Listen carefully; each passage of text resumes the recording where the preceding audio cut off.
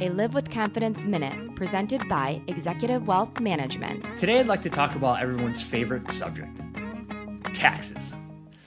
No, it's not time to start gathering our documents just yet, but some proactive year-end planning now can really go a long way. This also cuts down on any surprises come tax time. So what does that year-end planning look like? Number one, timing of investment gains. If you have a taxable account, review your year-to-date figures now to see if it makes sense to harvest losses or even realize capital gains before year-end. Number two, does it make sense to accelerate income?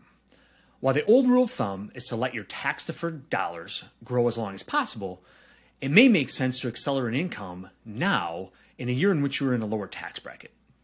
We often see this with clients who are a year or two or even longer in retirement, and their overall income is a lot less. Number three, tax diversification. This is looking at how many different buckets of money do you currently have. And does it make sense going into the new year to start saving to maybe a Roth or even a taxable account?